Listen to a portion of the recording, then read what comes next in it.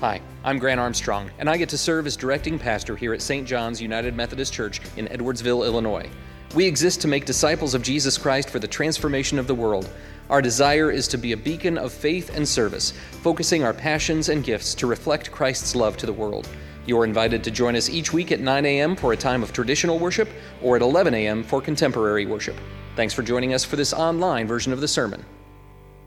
Today's scripture reading is Luke 22:54 through 65.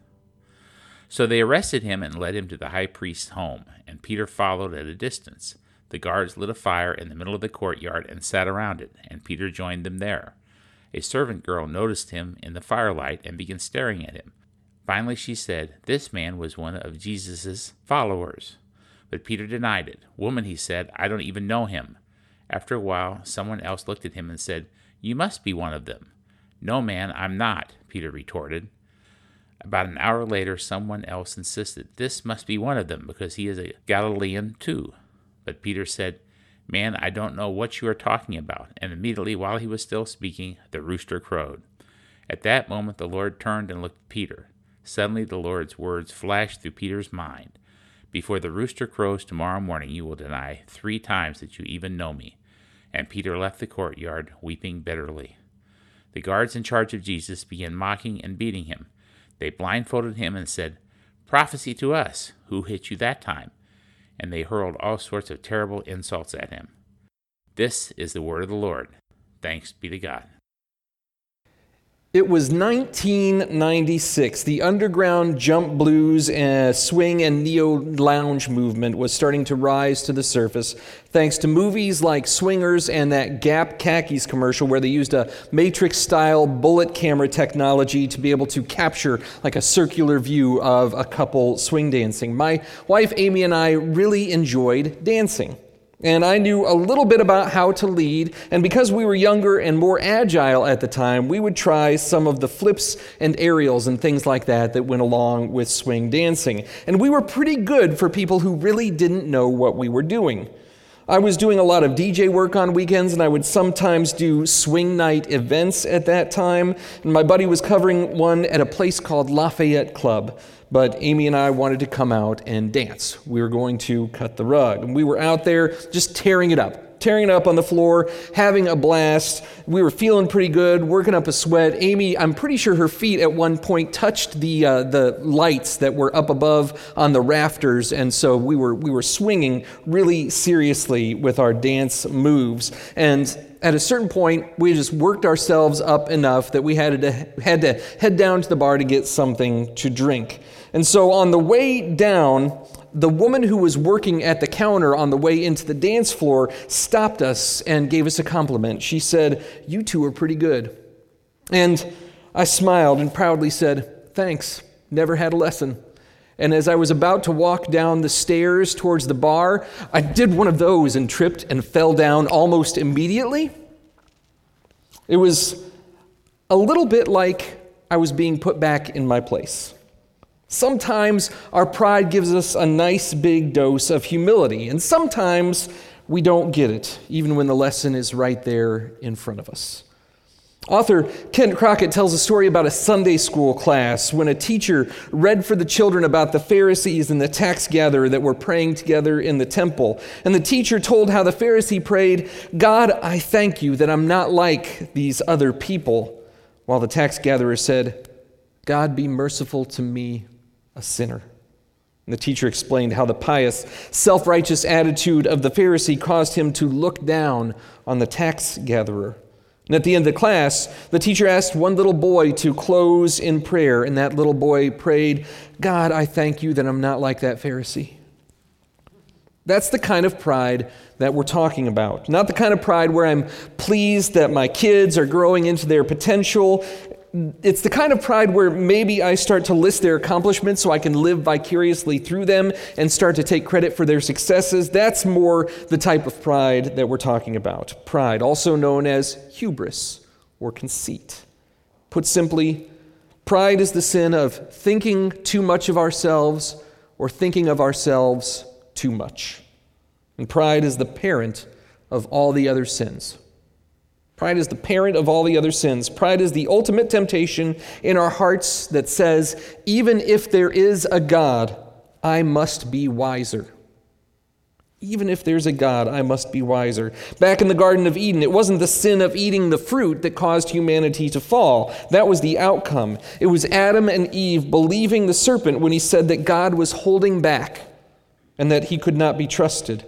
And if they disregard God, their rebellion could make them as wise as the creator of the universe. Maybe you've heard the proverb, pride goes before destruction, a haughty spirit before the fall. Pride literally came before the fall. And a proud spirit precedes much of the destruction that befalls our lives as well. If you want to come tumbling down like a ton of bricks quickly, all we have to do is start boasting about ourselves. Christians don't believe in instant karma, but it is amazing how quickly our situations can yank our pride rugs right out from underneath us. It happened to Simon Peter. When they were gathered at the Passover meal we've discussed for the past couple of weeks, Jesus was describing all that was about to take place. And Simon Peter's mouth is moving faster than his mind, and certainly faster than his heart in this situation. And Jesus is speaking here in Luke chapter 22. He's saying, Simon, Satan has asked to have all of you, to sift you like wheat. But I've pleaded in prayer for you, Simon, that your faith should not fail. So when you have repented and turned to me again, strengthen and build up your brothers. And Peter said, Lord, I'm ready to go to prison for you, even to die with you. But Jesus said, Peter, let me tell you something.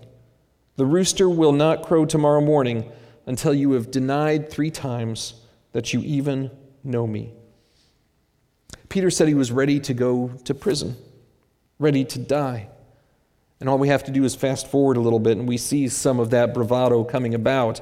In Luke chapter 22, verses 47 through 51, the mob was approaching, led by Judas, who had betrayed Jesus, and he went to greet Jesus with a kiss. And Jesus said, Judas, how can you betray me, the Son of Man, with a kiss?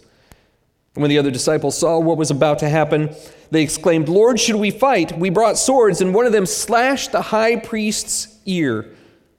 And Jesus said, don't resist. And he touched the place where the man's ear had been and healed him. And in John 18:10, we realize that sword-swinging disciple is Peter. He came ready to brawl. He was going to scrap with the temple guards. They were coming for his boy, and he wasn't about to let that happen. Never mind that Jesus promised it had to go down like this. See, Simon knew better than Jesus did. At least he thought he did. Simon Peter didn't like what Jesus was saying, so he decided to go in a different direction. And that takes us to our first lesson. Pride wants to stay in control of the situation. Pride wants to stay in control of the situation. So they arrested Jesus and led him to the high priest's home, and Peter followed at a distance. The guards lit a fire in the middle of the courtyard and sat around it, and Peter joined them there. I've spent a fair amount of time around grieving people. It doesn't matter if they're grieving the loss of a loved one or just a change in a situation that causes discontinuity in their lives. Grieving people will often, at some point, find some minuscule thing and lock into controlling it. When life feels like it's in chaos and in disarray, and we don't know what solid ground looks like anymore, our natural flesh response is to find something to control. If you want to know how stressed out my life is at any given time, for example, all you have to do is ask my kids how often I bark at them to pick up their stuff from the floor. It's because grief is difficult like that, and pride is a tyrannical little god. Pride demands control. We've recently faced a pandemic that has claimed over 500,000 American lives and has sickened countless more. And if you want to talk about people who have gone out of their way and out of their minds to uphold the illusion of control, this season has shown us plenty of that. Hubris can look a lot like denying the impact of a deadly illness because it challenges the idea that we can control every aspect of our lives. Sometimes events come along that remind us we're not as in control as we think we are. Pride rebels against that reminder. Peter wanted to have everything under his control this night. He wanted to argue with Jesus about what was going to happen. He wanted to fight. This plan of Jesus, this perfect surrender of his fearless friend, was messing up everything. He thought he knew what to do when the heat turned up, and Jesus kept on messing it up. Peter can't talk him out of it. He can't use a sword to protect him. What's left for Peter? It's uncertainty and fear, and enough courage at least to follow from a distance. But we're about to see what comes of all that courage. That's our second lesson. Pride clings to its own life and loses it in the process. Pride clings to its own life and loses it in the process. Verse 56, a servant girl noticed him in the firelight and began staring at him. Finally, she said, "This man was one of Jesus' followers." But Peter denied it. "Woman," he said, "I don't even know him." After a while, someone else looked at him and said, "You must be one of them." "No, man, I am not," Peter retorted. About an hour later, someone else insisted, "This must be one of them because he is a Galilean too." But Peter said, "Man, I don't know what you're talking about." And immediately, while he was still speaking, the rooster crowed. Peter was recognizable. He was just seen with Jesus with a sword cutting off a guard's ear. If they had wanted posters at that time, then Peter would have found his face on one immediately. The temple guards had bigger fish to fry at the moment, however. They weren't in the garden to go after middle management. They were there for the big guy. It didn't mean Jesus' disciples were off the hook, though. With movements like these, and there were a string of these would-be messiahs that were being shut down by the temple guards and the Roman authorities over the years. But with these movements, you start with the figurehead, and then you move to wipe out any resistance that is foolish enough to persist. And so Peter couldn't just put on some Clark Kent glasses and disappear or anything. And there's another part that he couldn't hide, his accent. He was from Galilee, and the difference between the Hebrew spoken in Jerusalem and the Hebrew spoken in Galilee was the difference between Yankee English and Southerner English. There was a noticeable accent that would have given Peter away with each protest that he voiced. People were gathered from all around at this time for the Passover, and so maybe this story holds up. He was Galilean, just decided to hang out in the courtyard of the high priest in the same night. He looked like that guy from Jesus' group, but it was dark. It was only lit by the fire. Maybe that's a plausible excuse. So Peter works it to save his own hide. I don't know him.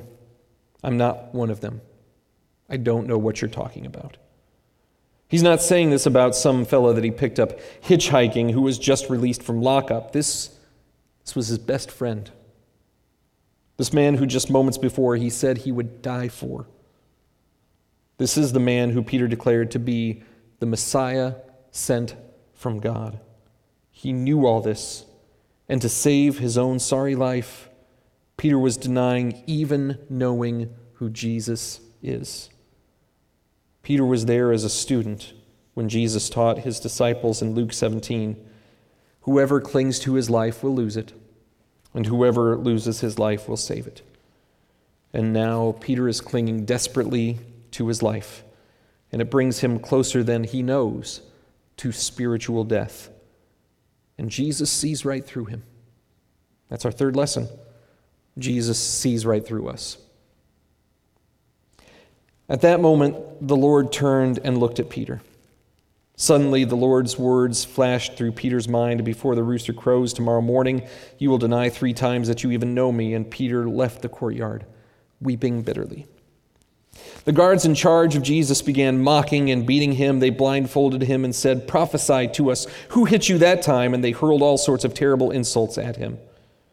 I love the Alison Krauss version of "When You Say Nothing at All." You might be familiar with the song. "The smile on your face lets me know that you need me. The truth in your eye tells me you'll never leave me. The touch of your hand says you'll catch me whenever I fall. You say it best when you say nothing at all." I have to do it with a little bit of that Alison Krauss drawl. A lot can be conveyed without words. Moms can give death stares to kids who are acting up in public when it's inappropriate to yell, but it still gets the message across, doesn't it? There are certain looks that can convey adoration and intimacy. Jesus didn't need any more words in this instance. He just looked at Peter as this proud, stumbling man did exactly what Jesus said was going to happen. And Jesus, this Messiah that Peter loved, gave a look that crushed Peter's spirit. Peter had failed. All of his pride and great intentions, they all failed, crashed and burned, send in the clowns. Sometimes I have walks and chats with Jesus. And though I don't get to see him face to face quite yet, I picture us walking together.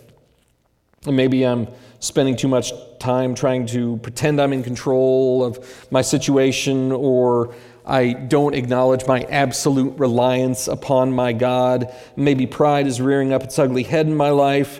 And then I can hear this quiet voice speaking to me that doesn't condemn. It's this quiet voice that corrects. It's always gracious. But there are times when it seems like Jesus would just grab me by the face and look into my eyes. And that glance would be enough to drop me to my knees. I don't know if I'd stare back or if I'd look away like a dog that's ashamed because it just chewed something that it knew it wasn't supposed to. So much perfect love in those eyes, and so much imperfect failing in mine. So much pride, so much of me, and so little of him. Can you see Jesus' eyes this morning? He won't condemn. He's not giving the death stare or even a disappointed look. He's looking at you with perfect love. He sees our messes, our stresses, and our hurts. He sees our mistakes, our pride, and how much we've made of ourselves, how we deny him, and he knows what that gets us now and eternally. Pride, struck with the sword, stood by and stumbled as Jesus was taken to trial before his execution. And pride absolutely kills Christ in our lives too. But that takes us to lesson 4 this morning. Humility is the death of pride. Humility is the death of pride. The Apostle Paul was writing to the church at Philippi, reminding them of what it is to have the mind of Christ, saying, don't be selfish. Don't live to make a good impression on others. Be humble, thinking of others as better than yourself. Don't think only about your own affairs, but be interested in others too and what they are doing. Your attitude should be the same that Christ Jesus had.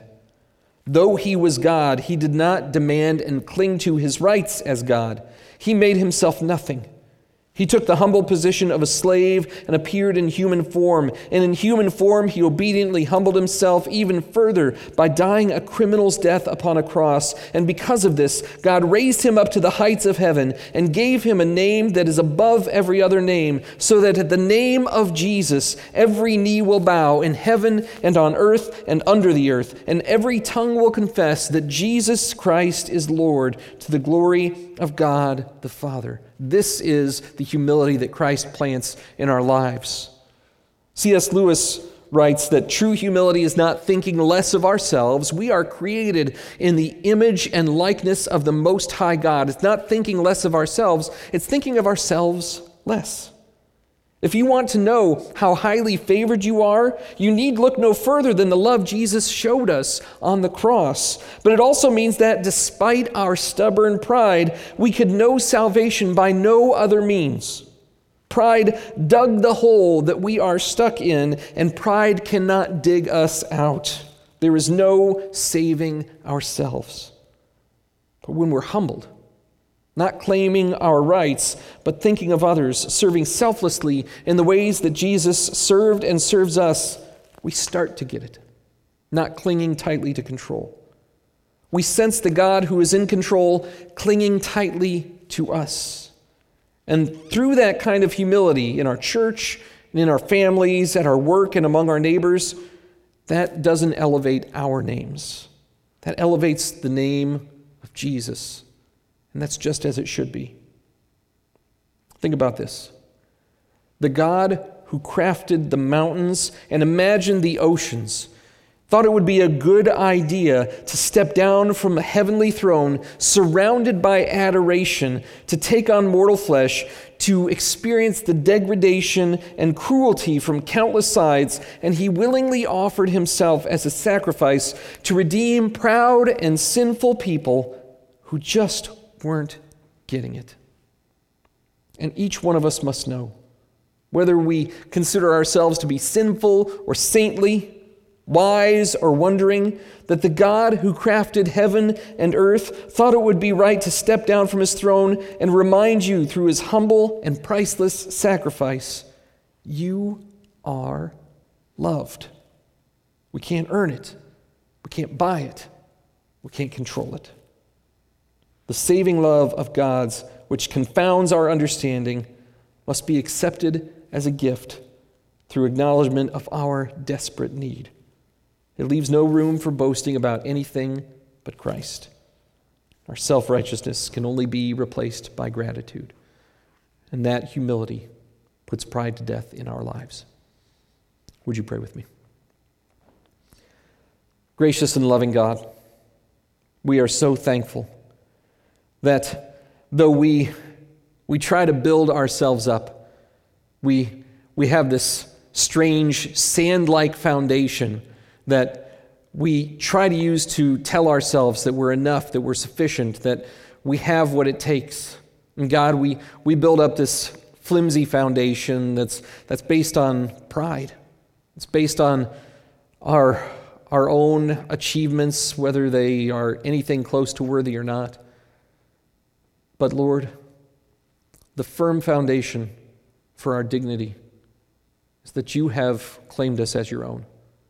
You've called us your children, your friends. You've shown us remarkable love. You've offered us the opportunity to share that love with others as well. What a powerful gift, God. What a wonderful way to destroy the pride in our lives and allow us to know what it is to rely fully on you. Lord, we thank you for the goodness, the humility that Christ has shown to us. Not only is he our example, but he is our salvation, in the name in which we place all of our hope. We love you. We thank you. We praise you. All in Jesus' name. Amen.